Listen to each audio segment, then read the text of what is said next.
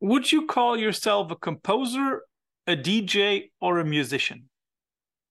A composer and musician. Hmm. Mm. Not so much a DJ. I do make DJ mixes, but I haven't used turntables for a long time. So I make my mixtapes in the studio now, in the style that a producer would. And seeing as I'm not kind of beat matching like a DJ, I when I make mixtape, we just do all kind of original remixes and complicated multi-layered mashups and stuff. So yeah, I'd go producer and composer, musician. Yeah, I do lots of stuff. And if you want to know more about the stuff that Joe is doing, you just have to follow the lead. Welcome, everybody, back to Veil of Sound, Interview Sunday. And some of you will be pretty surprised by the guest we have on our show here today. Amidst all the all the black metalers and all the metal guys that we usually interview, I, myself, am very happy to have somebody here on the show who is not only musically a little off, because he is much more in the line of electronic music, but also somebody who I already had the pleasure of seeing live and who flabbergasted me with the sound. So I'm very happy to have Joe Acheson here from Hidden Orchestra. Joe, thanks for joining. It's a pleasure. To clue that up, I think I saw you like 13, 14 years ago playing a small festival in Essen in Western Germany, and Right. one of the Denovali fests, and it was awesome to see you perform. So something Thanks. that I always ask everybody here on the show first is, do you wear any kind of band merch? Not even necessarily your own, but any kind of band merch at the moment? No, I don't. No. You go ahead. No, I think I've only ever had one band T-shirt when I was a teenager. Do That you know somebody else which one got. that was? Yeah, it was a Red Hot Chili Peppers T-shirt when I was Oh, 14 that somebody else gave me. okay. Oh, somebody else gave you, so you didn't even have to buy. Yeah, No, I I'm afraid not. I see a line there. Yeah. Before anybody asks, I'm wearing Autre Noir, some nice Parisian, let's say, atmospheric metal, friends of mine. And the second question is always, Joe, where are we catching you right now? I'm at home in the sort of live room of our studio. Um, yeah, I live in the West Country in England now. I moved from Brighton last year. Okay, so you moved north. Yeah, north and west, out sort of towards Wales. Yeah, in the countryside. Yeah, Okay, so do you enjoy that now? yeah, very much. Yeah, I grew up kind of in this part of the world and moved around a lot, but I was born not too far from here, so yeah, it feels a bit like a homecoming. Mm. So the new Hidden Orchestra record, To Dream is to Forget, out on September 22nd. It's the first one it's the first, let's say, proper full length that came out since We Came from the Sun in 21. And as I know that very often the process of writing, producing, and then also publishing takes a longer while, my question is, are these songs that you wrote during the pandemic or longer, or maybe even already after all the lockdowns and stuff? It's all three. So my working process is very slow. I write stuff over a long period of time. And I had a lot of this album done in sort of 2017. But at that stage, I was starting to try and work out the best way to release my music.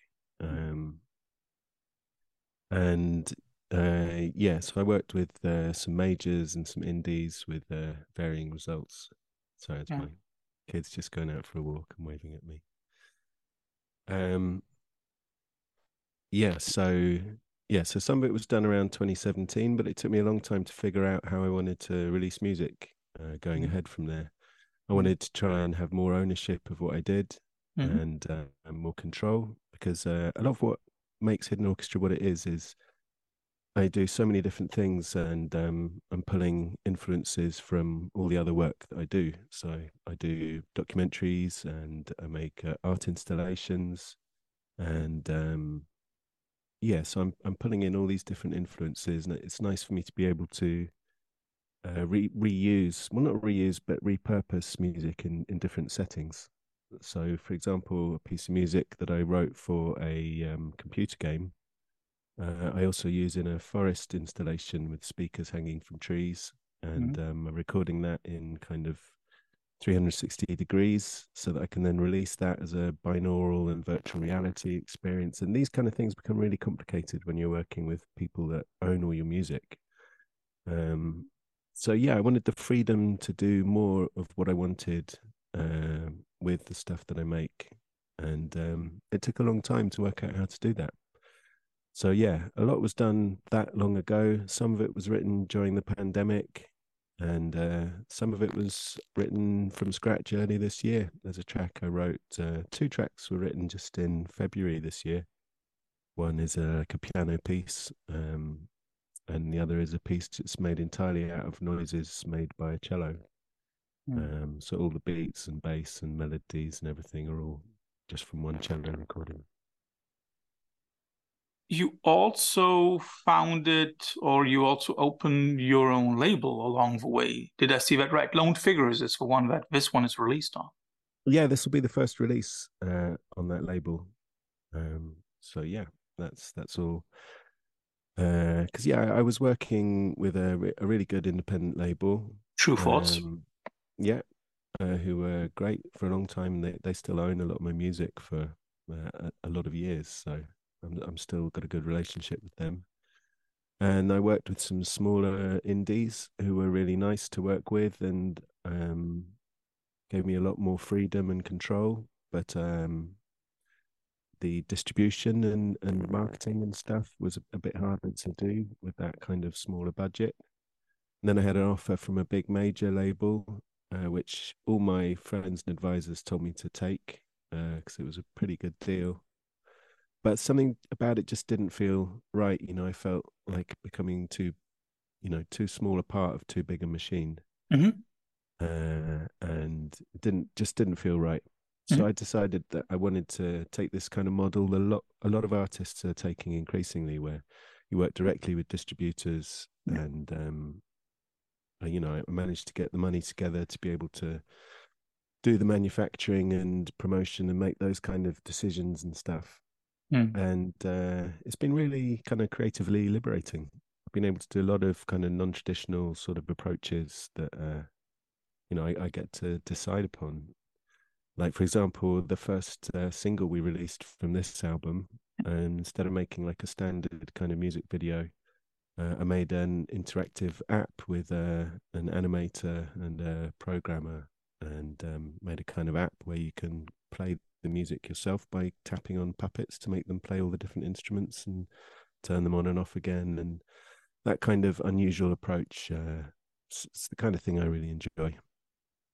Which also then gives the listener basically some kind of freedom to more or less create their own version of the song. I've seen the video. I like it a lot. I like the interactive part. And I also like the ability of even more clearly identifying the single layers of it. So that is something very, very unique and open. Is that important to you that the listener understands how you are doing it in a way? I really liked, yeah, offering that sort of insight into the process. I'm aware that because I'm working on these things for so long and they're so dense and thickly textured, often when I've given like stems, parts from the tracks to producers for remixing them, they go like, "Oh, I had no idea this was in the original. There's a whole like brass band there that's Mm. just buried in the texture." So yeah, it's really nice. That's another thing that the remixes can do, sort of lift the lid and see under the surface of what's going on. But that kind of more open approach is something that I learned when working on that game soundtrack I did, um, where I managed to use software that would let me um, make it so that the music was different for every player every time they played the game, and each time you hear it, it sounds different. Um, and I found that really inspiring, and it's something I've tried to bring into all the different parts of my work. Mhm. You've already mentioned the multitude of layers that is in your music, but at the same time, there is something about it that makes each song sound very, I don't want to say naturalistic or realistic or organic, but it sounds as if it, on the majority, has been performed by a normal band. Is that also something that you are looking for, to use all the electronic things that you use and still have this kind of real sound? Absolutely, yeah. I mean, that's sort of deeply sort of woven into the origins of the project. Like it's a hidden orchestra. It's like an imaginary orchestra is one way of interpreting that. Um, so I've always tried to kind of make electronic music, but by acoustic means. Mm, So using natural sounds and real acoustic instruments and real musicians has always been a really important part of my process. mm, And yeah, when I'm like micro editing drum patterns and stuff, I'm always trying to make it sound like there's a drummer actually playing that, taking little groups of hits rather than individual hits, mm. grouping them together so it sounds much more naturalistic. Yes. And yeah, that's what I'm going for. And one of the articles that I read while doing the research for this interview, I read something very interesting, and I would like your opinion on it. The person said, well, here we basically have a one-man big band in the studio and a multiple persons big band on stage. Yeah, yeah, that's always been a really important part of the project is to try and bring. So I'm working alone in the studio, Mm, but I get lots of different musicians to come in, and I layer up recordings of them. So the string section, it might be 50 parts, but it's played by two or three musicians, mm, sometimes just one. So I'm creating these big, thick textures, mm, and I'm very lucky to have worked with all these amazing musicians. I like getting people from different backgrounds, from a lot of classical and folk players, and then yeah, trying to interpret that live. Um, yeah, the band can be anywhere from 2 to 10 people. mm. Um, yeah, it's going to be a slightly different approach on the upcoming tour, because it's just going to be me and the two drummers. Oh, So, because one thing I really like about making and performing is taking really soft, quiet sounds recorded really closely, kind of like my voice is today, oh yeah. and then playing them back really loud over big sound systems, Mhm. and that kind of juxtaposition of a soft sound being heard loudly. That kind of thing is much easier to achieve when I'm controlling all the parts myself. And so yeah, it's going to be a slightly different tour this time, leaning more into. I worry that in the past we sometimes tried to replicate the studio records on stage, and we were focusing on that accuracy. So this Mm. time we're leaning more into like the vibe and the liveness and the energy and the emotion of it all. Make it darker and heavier, and focus on the live visuals and the drums. And yeah, that's going well, I think. You've mentioned the musicians that you have backing you, for example, like Poppy Aykroyd or your two drummers, Jamie and Tom, right? Tim, yeah. So when you're writing your stuff and when you're composing your music, do you already have these people in mind, or because every musician has its own way of playing, right? So do you already have those specific people in mind, or only the instruments? I try not to have too much of that in mind. I find when things go wrong for me, it's when I'm trying to write music like I think people might want to hear, or so for example, with Poppy, like I play all the piano on the albums. She does the violin, and then in the live show she plays piano and violin. But there's usually, quite often there's 3 or 4 piano parts, so we have to make new arrangements of the piano for her to play. And with the drummers, Tim and Jamie, a lot of the drums on the records are performed by them, but we'll do it in unusual ways. So, for example, I'll get them to come in and record some like classic kind of drum breaks that I can chop up and sample and reprogram. Sometimes I'll get them to improvise over tracks I've written, or even sometimes tracks by other people, or just completely unaccompanied soloing. And I do this with all musicians, not just the drummers, but I get them to come in the studio and play for 20, 30 minutes or more. And, I'll give them some direction. They might play along to something. There might be something I've written that I ask them to play. It might just be improvisation. And then I hunt through that like I'm, digging through a record looking for samples. It's the same approach with field recordings as well. So I'll go out and record nature or the city at night or some old broken machinery or anything, and then listen through it, waiting for that little bit of rhythm or melody or some kind of, interesting bit of audio that sparks off an idea. And then I take that and develop it. Or So, yeah. you go full-fledged ornithologist and record some birds for skylarks. Yeah. Yeah, I did a whole album of where there was birds sung the whole way through. Dawn Chorus. Each one had a morning bird recording from somewhere all around Europe. That was kind of my birds album, but they've crept onto this couple of tracks on this one as well. Which is again another interesting thing about Hidden Orchestra. I think we have somebody who uses a lot of modern machinery, and at the same time uses these modern machines in order to enhance naturalistic sounds. Yes, yes, yes, I know, doggy. So sit.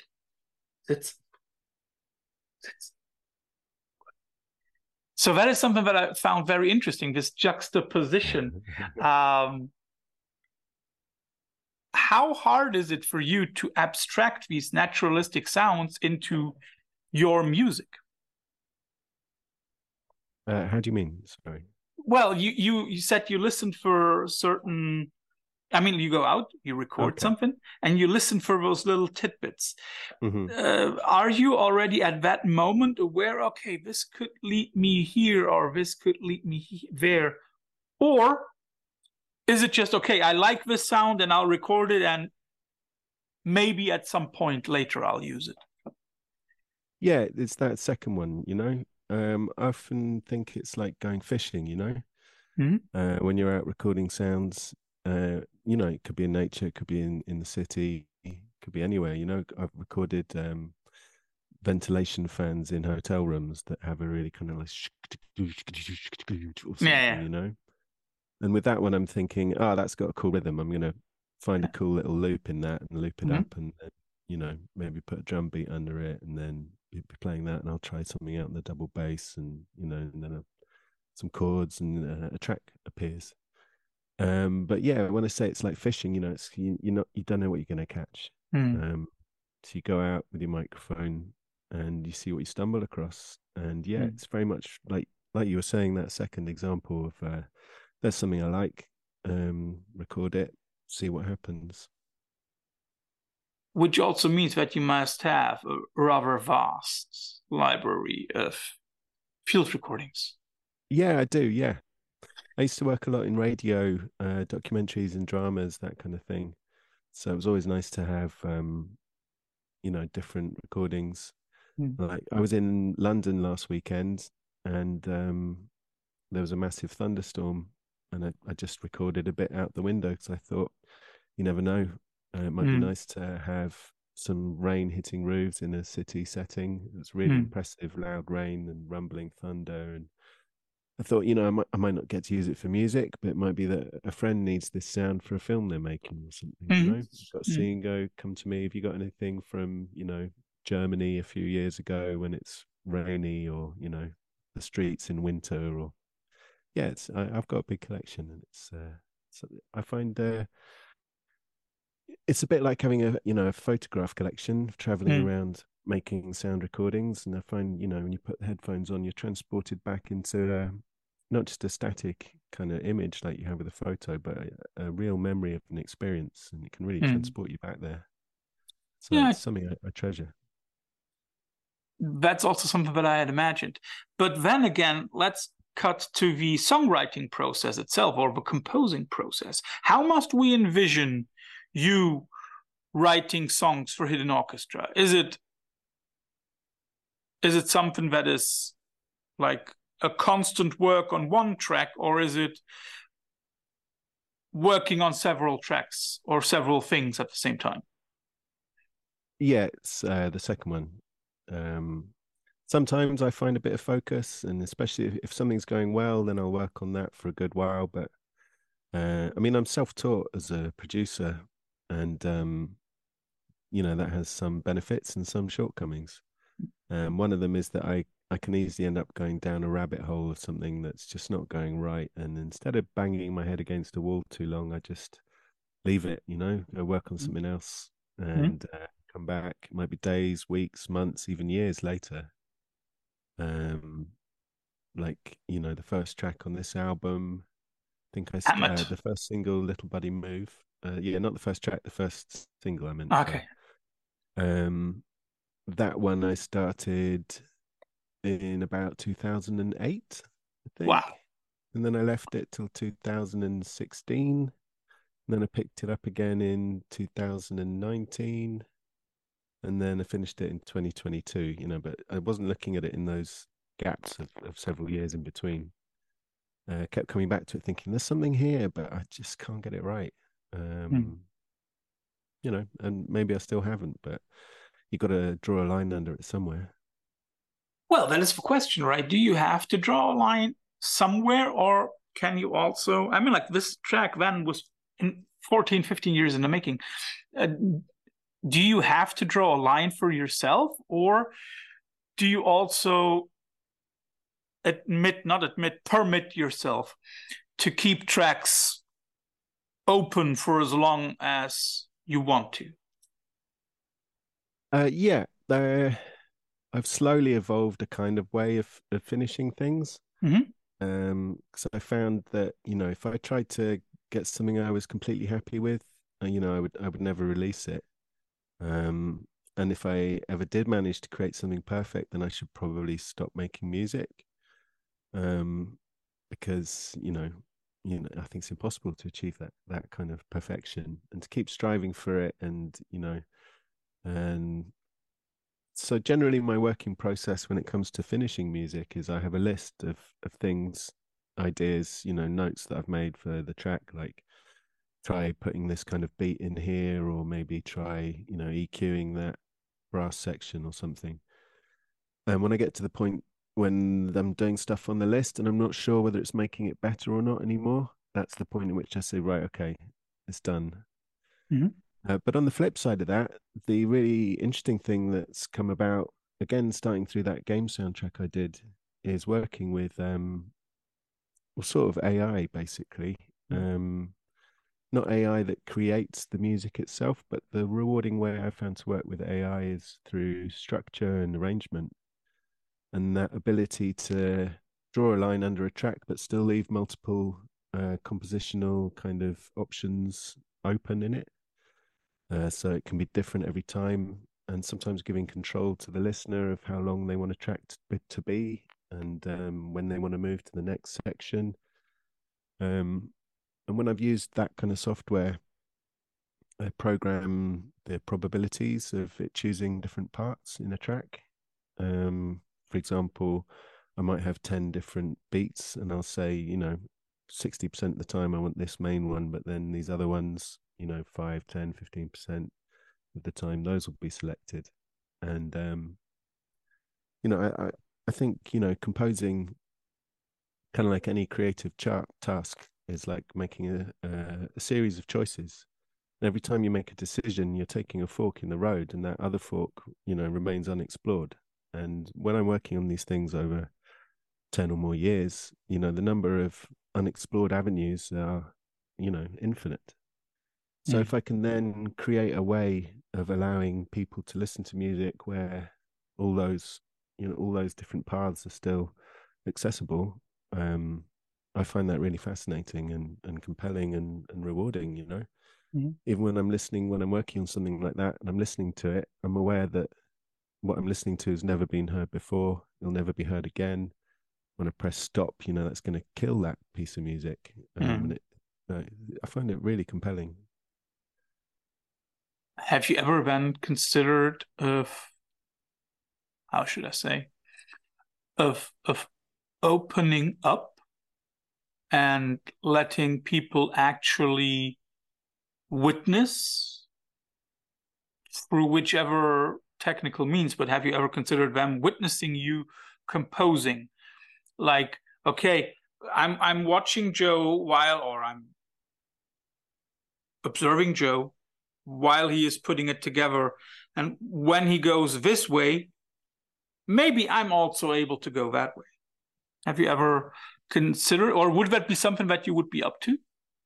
Like completely opening up? Yeah. I don't know. I think it might be kind of boring for people because, as I say, I work so slowly. Yeah, you would have to focus on one track. Yeah, yeah. But even then, I might generally the way I'll start a track is with some kind of hook to hang things around. Mhm. Could be a beat, could be a bass line, could be a Yeah. chord, could be a weird sound. And generally I'll work on like an 8-bar kind of loop. Um, and then extend that out and then maybe add another section and switch between the two. And it's only later I then extrapolate that out into a full piece and have intros and outros and breakdowns and start putting structures from songs, verse chorus structures or classical kind of sonata form or other kind of symphonic or compositional techniques. So yeah, I think it'd be probably quite boring to watch. Mhm. But it's something I really want to open up as a way for people to experience the final thing, where they Mhm. can start making these sort of decisions for themselves. Um, I released that soundtrack that I made as an app, so that people can listen to the Yeah. album as it and hear it as it is, in the game context. So it's different every time, and they can choose the ways they progress through it. But I haven't yet found a way to really show what's going on kind of under the hood. That's Mhm. something I'm really interested in and trying to work with different kind of artificial intelligence companies and music technology people to try and find a way of really communicating that. I just had this one thought rushing through my head that when you say that you're working with AI in a way, isn't that like another hidden orchestra behind hidden orchestra? Yeah, yeah, Yeah, yeah. It's the name has many meanings. yeah. Um, like sometimes is a hidden orchestra in that it's creating music for a kind of movie that doesn't exist, like you'd Mm. have in an old cinema or theatre, or you still have in opera and stuff today. Y- It's a hidden orchestra in that when we perform live, there's a lot of sounds you're hearing that are me controlling and manipulating things live on stage that you can't actually see. Yeah. Um, it's a hidden orchestra. I mean, I discovered later on that one translation of karaoke is hidden orchestra. Really? Didn't know that. Yeah, karaoke, I think is hidden orchestra or empty orchestra, Okay. which makes a lot of Didn't know sense. It's that. just like having That's control in a good box. stuff to use in a conversation at a party, like, like show off. Oh, did you know that? Karaoke. Yeah, that's funny. That's cool. And that is nerd stuff that, of course, a lot of us will now remember. Thanks for that. Yeah, no Um, problem. we have, or you have already mentioned the many different things that you have already done in your life as a composer, soundtracks, computer games, installations. Um, and especially the latter one, I think, is highly interesting because I guess that whenever you have any of these different outlets, your own band or any of these commissioned pieces, I guess that every time the approach must be a different one, right? Yeah. Um, it's something that I really enjoy. It's doing loads of different stuff and diverse projects, and it's something I in my early days I found quite rewarding about trying to work in kind of commercial music a bit.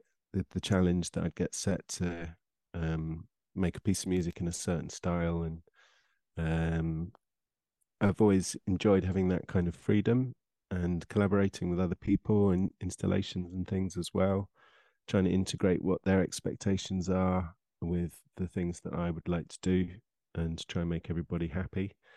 Um, yeah, I love taking different approaches, and maybe it's not the most beneficial thing to my career in that I've never been able to focus on one thing.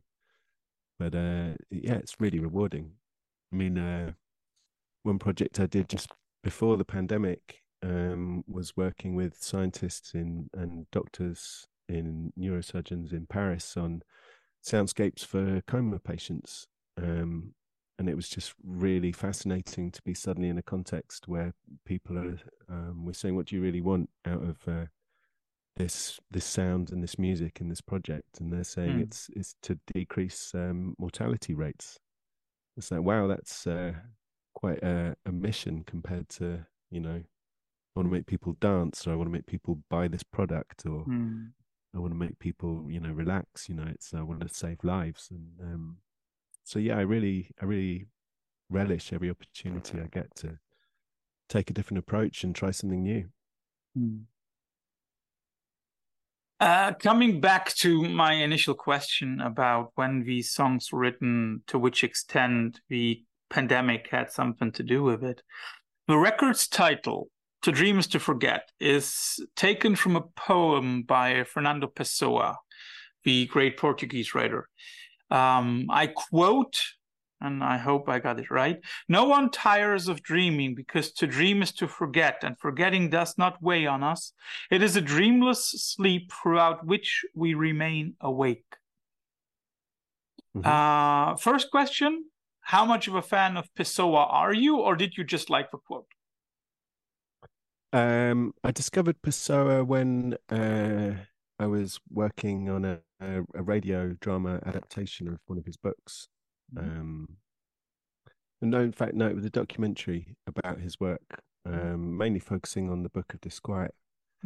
And yeah, I was a fan of his work. Not a huge, like, obsessive kind of fan, but yeah, massive respect for the work he created and his very unique kind of outlook on the world. And it was by chance later that I discovered, having come up with the name Hidden Orchestra and searching for whether, you know, anybody else had used it. There's actually a very famous Pessoa quote: "My soul is a hidden orchestra. I know not what instruments sound inside myself." And it's like, wow, that's another really great origin story of the Hidden Orchestra name. But yeah, no, I do like Pessoa, and I've referred to his work a number of times. My track Disquiet, for example, takes its name from the Book of Disquiet, which this title for this album also comes from there, I believe. And yeah, it's just a quote that I really liked. Yeah. And I mean, like, of course, again, to dream is to forget is an interesting line, because basically dreaming is quite the opposite of forgetting, is trying to cope or to get through with all the things that have occupied your brain. And then it applies to the second part of that line, where he says, like, to dream is to be sleeping and still being awake in a way. So first question, do you think that, you know, we also need music in order to get clear with the things that have occupied us? Is that like an escape route for you? Yeah, absolutely. Yeah. I think it can have a similar effect to that one that Pessoa is alluding to, you know, that When you're in a dream state, you forget all of the worries and pressures of a modern existence, or just your day-to-day life. It's like living in an alternate reality. Um, a dream through which we remain awake. It's like you're living this kind of alternate existence.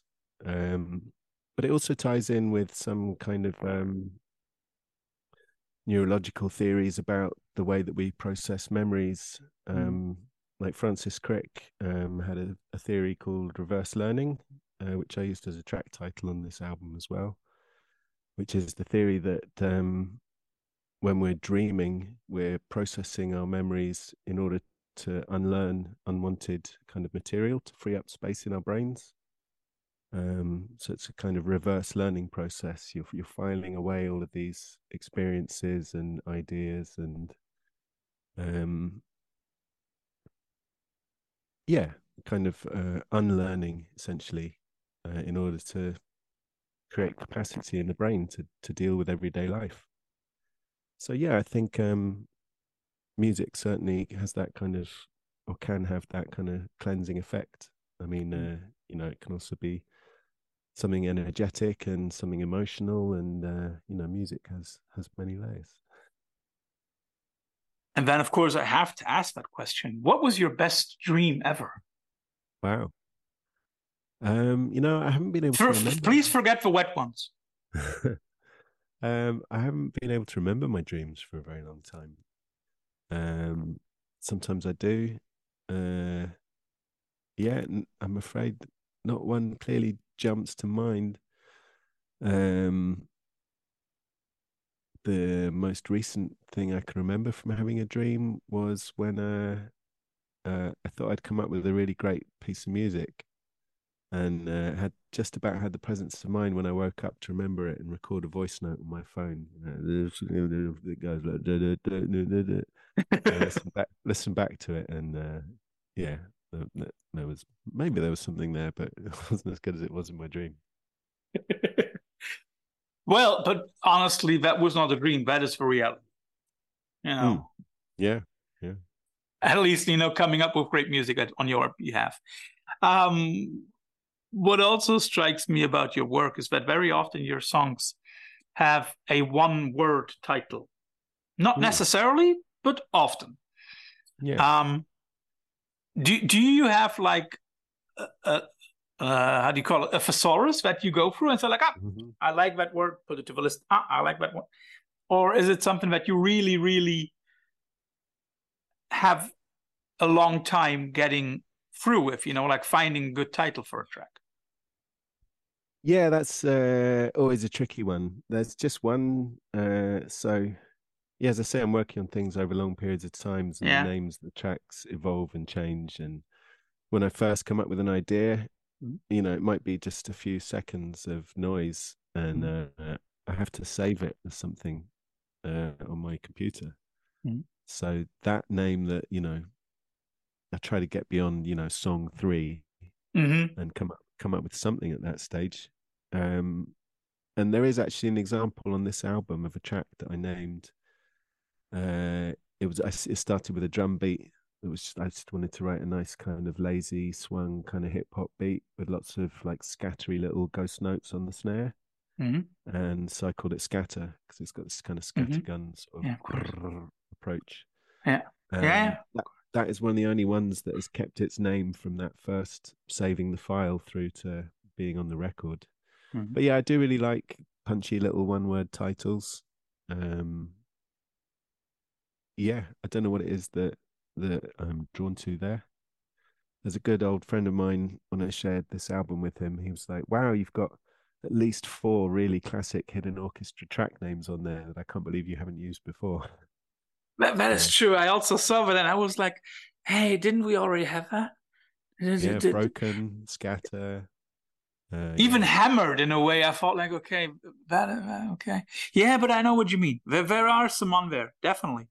But what is more important, that at least to me, is that we got a lot of, for lack of a better word, let's call them classic Hidden Orchestra tracks. And sometimes there is, and especially with this record, I had a feeling of it being a very British record in a way. It sounds as if it doesn't hold back on you being a Brit and some kind of British roots. I mean, Hammered itself could also be a club hit, you know, somewhere in London in the 90s. Or Little Buddy Move to me sounds a little offbeaty, you know, like a little reggae or ska infused. Or some other tracks, as with a lot of your tracks, also have a kind of northern soul vibe, at least to me. Would you say that Hidden Orchestra, the way that it is as a project now, it is a very British thing? Honestly, that's a question that has never occurred to me. I mean, I suppose inherently, in some sense, it is. I'm trying to think. Yeah, I've always thought that. You know, I mean, I think what everybody who's creating music is essentially repurposing and repackaging their influences. Yeah. And the originality comes from the ways that you combine all your influences to create something new. It's, you know, it's very rare that there is something truly original. And you know, this is a thought that goes back to Brahms, for example, who believed that you had to hear all of the music that had ever been made before you could start making your own. But you know, difficult nowadays, right? Yeah, you know, like the last person to read every book that had been written was what 500-600 years ago. Yeah. And now, if you were to attempt it, it would take something like 20 million years. So yeah, that's an impossible task. So I think, you know, we're all just muddling along. Everybody's bragging and just trying to do their best. What was the question? Whether you would agree that it is in some kind of way a British project. Right. Yeah. So I guess my influences, that's why I got onto that. A lot of my influences are kind of from my real young childhood, the sort of classical and choral traditions, and there were some, you know, important British composers, like the British pastoral kind of scene of Vaughan Williams and Gerald Finzi, and John Tavener, and then stretching further back, I am really into sort of William Byrd and Thomas Tallis, the early sort of sacred choral music, which had a real shaping of my aesthetic, I think. And then stretching further forward, I guess, yeah, some bands like Radiohead or Mogwai and quintessentially British kind of things in some ways.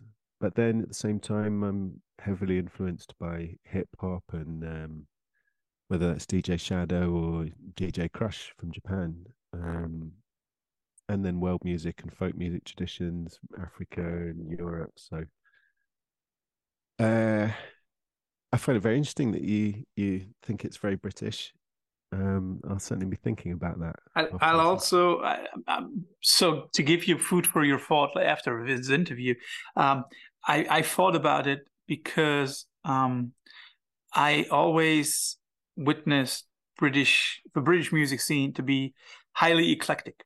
I mean, at the same time, you could have bands like Radiohead, Mogwai, and the Sugar Babes being in the top 10 or top 20 or top whatever you want to call it, or on top of a pops. And that is something that when I compare that to Germany, where I'm from, or also partially to the US. In the US, you have these huge scenes. Every scene is huge, and you stick to your own. You very often don't go outside the bubble. In Germany, you usually have like one big music trend, and everybody follows that for 3 or 4 years, at least for people who listen to radio, which I don't. And that is something that when I compare those three countries to each other, then I always have a feeling as if the British music scene and the British understanding of music, maybe also because of the colonial past and everything connected to it, is very, very eclectic. And that's why I thought about that, you know. Yeah, it's very interesting. Yeah. And I think you're right. There's something tied in with the history of the country as well. because it's defined by immigration, Yeah, essentially, yeah. stretching back to, a long way back, but you'd say William the Conqueror in 1066, and all the way since, the immigration from all over the world and some of the terrible colonial things that happened.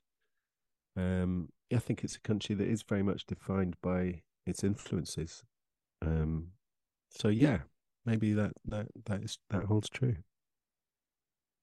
I have one last question before we come to the infamous quickfire round, and maybe it's something that you don't even feel, but something that when I did my research, I saw how much work you have done over the years, and with you especially, I also looked at other sources other than Discogs, because Discogs only shows music released as music, but very often with you, one has a feeling as if it's not only released music that you have done, but also stuff that has been repurposed or released with a different purpose.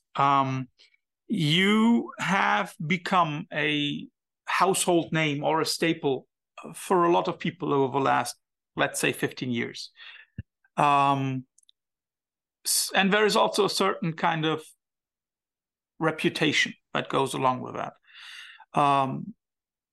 Has this reputation, or no, is this reputation a kind of another burden of pressure on you, or can you free yourself from any kind of expectation?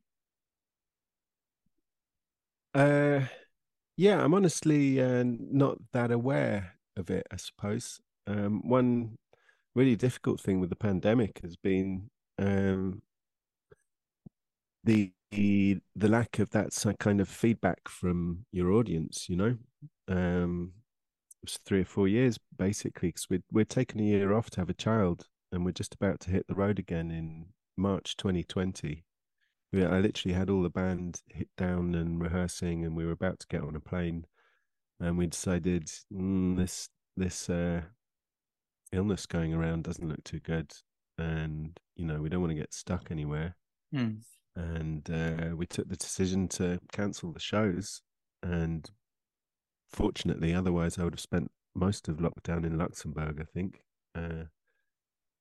So Nothing against Luxembourg. It's a wonderful city and country for everybody who listens to this.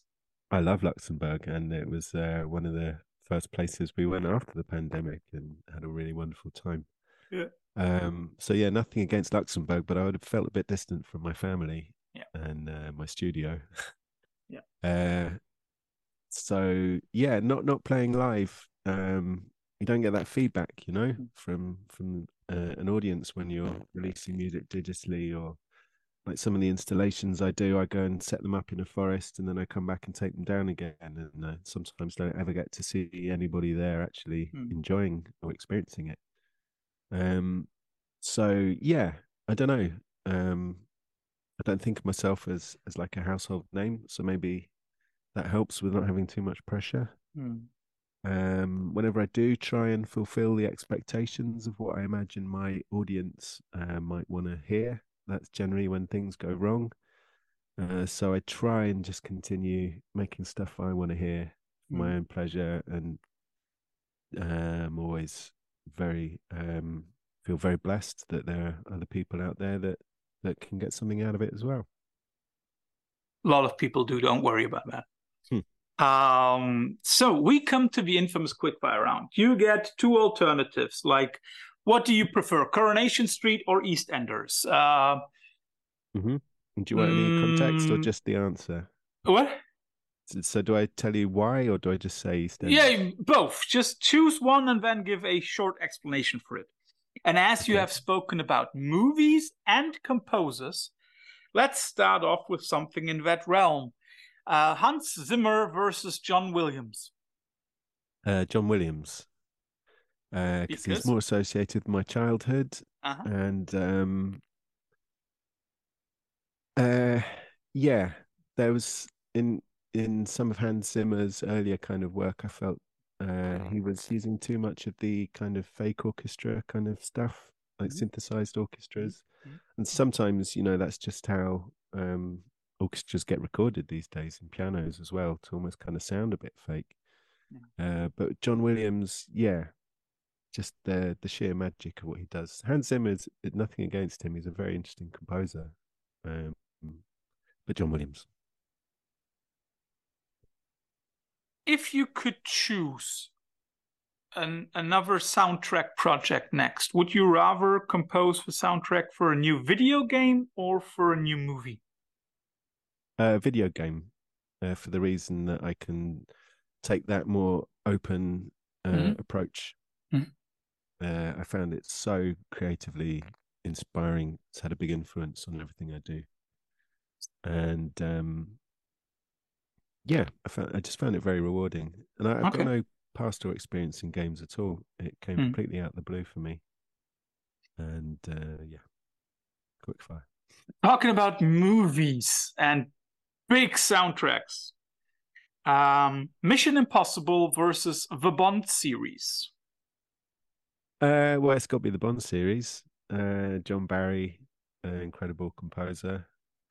And also, like I love the propeller heads, reworking of a load of that material. And I'm forgetting the name right now. Composer David Arnold, is it? Could be. Yeah. The way people have taken the baton from John Barry and reinterpreted some of these classic kind of riffs and hooks, that's big music. Yeah. Although we also have to say that both movie series have like a so distinct theme, like the Bond theme. Everybody knows it. Everybody knows it. But at the same time, also everybody knows the Mission Impossible one. That's if not more. It maybe if not more, yeah. But I think that is also something that is so amazing about both original composers, that they came up with a melody that is so distinct that you can basically put it into a lot of contexts, right? Yeah. I myself would not be able to choose between those two themes. But unfortunately, I don't have to. Moving a little bit more into the present. Madness versus the Specials.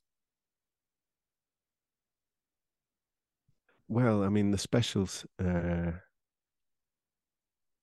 they've had quite an interesting career in the way things have fractured and reformed for those guys.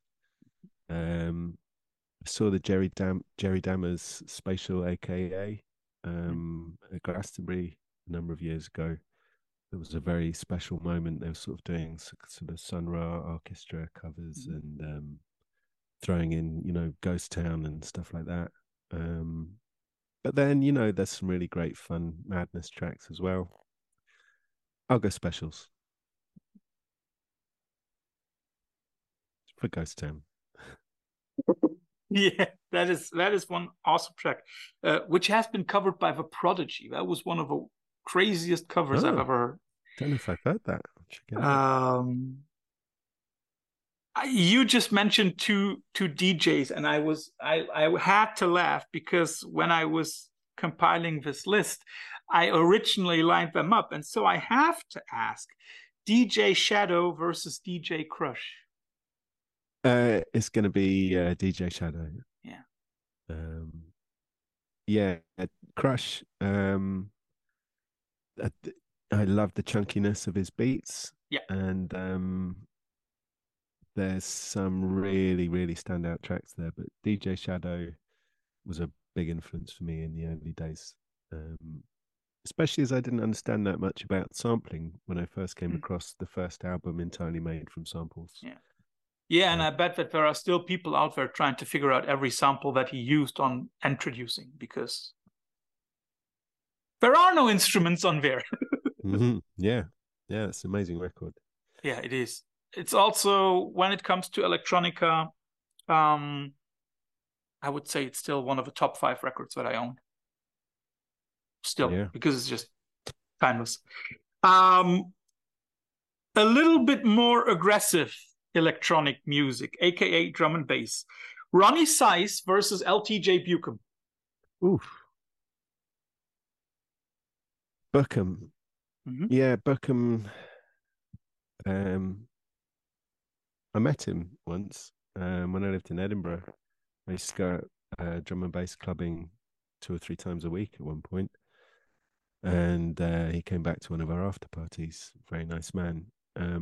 But his kind of crossover trip hop stuff as well, the Earth series, that had a really big influence on me. That was one of the first places I came across people combining like nature recordings with electronic music. And yeah, I think it's got to be Buckham just edging that one. Maybe Ronnie Size and Represent for the live show.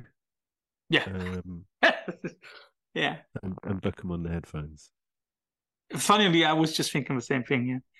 Yeah. To give you a break from the music alternatives, you have spoken about, or you have indirectly hinted at your interest in, I don't want to say medicine, but psychology. So I'll give you classic psychology like Freud and Jung versus neuropsychology. I wouldn't pretend to be well informed enough to make a properly intelligent decision there. But if you had to go down a rabbit hole in either of those two. Well, I'm glad you're not asking me to choose between individuals. Probably Jung over Freud if you were to ask that. But yeah, I'm interested in neuropsychology, and I think these are fields where discoveries are constantly being made. So I think you've got to go with the more up to date iteration. Yeah, and also the one which is giving more chances to change the future, right? I see that. I have 3 more. Okay. Portishead versus Massive Attack. Portishead. Beth Gibbons' voice and the Live at Roseland, New York album. It's one of my top records. Yeah, that might be one of the best live recordings ever. That's true. Yeah. As the first reason for your choice was a female voice, I'll give you 2 female voices. Joss Stone versus Adele. Oh, I, to be honest, have never listened to either, especially. I wouldn't be able to tell you what the differences were. But if you had to choose on the singles that everybody knows. I honestly don't. Okay. I guess probably Adele, but I couldn't sing you a single one of her songs. Oh, come on. Hello. Well, like, hello. Yeah. But I know what you mean. More familiar with Lionel Richie's Hello. That's true. And I still believe she knew about that when she released that record. Last one. You've been speaking about hip hop. And I know you might be mad at me for giving you one classic and one a little bit more modern, but Run the Jewels versus Gangstar. Oh, Gangstar. Yeah. DJ Premier. Such a huge influence on me. Yeah, I'm afraid that would also be a collaboration that I would have loved to see, you, Premier, and Guru. Oh, that one. Yeah, I'd have loved that too. Is there anybody that you would like to work with? Now is your chance to say it. Yeah. Johnny Greenwood. Okay. From Radiohead. Yeah. Yeah, just see what happens. Yeah. Might not work, might do. But I mean, I'm honestly interested in working with anybody that wants to work with me. Someone who takes that kind of interest and feels like, if I feel like they're into and understand what I'm up to, then I have a good feeling that I'd like to learn more about them. Yeah. I mean, like you would also have to tell them, we started in 2023, but release date is 2014. Yeah, obviously. Yeah. Don't rush these things. No, too much rush, right? Yeah. So, Joe, thanks for your time. Thanks for your answers. It was a pleasure for me. I hope it was also a pleasure for everybody watching this. If you liked this, maybe give us a subscription here on YouTube, or give us a follow or a like on any of our socials. Find us on Facebook, on Instagram. And if you want to do a little bit more, maybe you can head over to our website where you will find all the information about our Patreon. And now, Joe, for you, your chance for final last words. Well, thanks for having me. It's been a lot of fun. And yeah, the album's out, To Dream Is to Forget, on September the 22nd. So I would greatly appreciate your support. So thanks for taking your time. Enjoy the rest of your day. Thank you. You too. Take care. Thank you. Bye.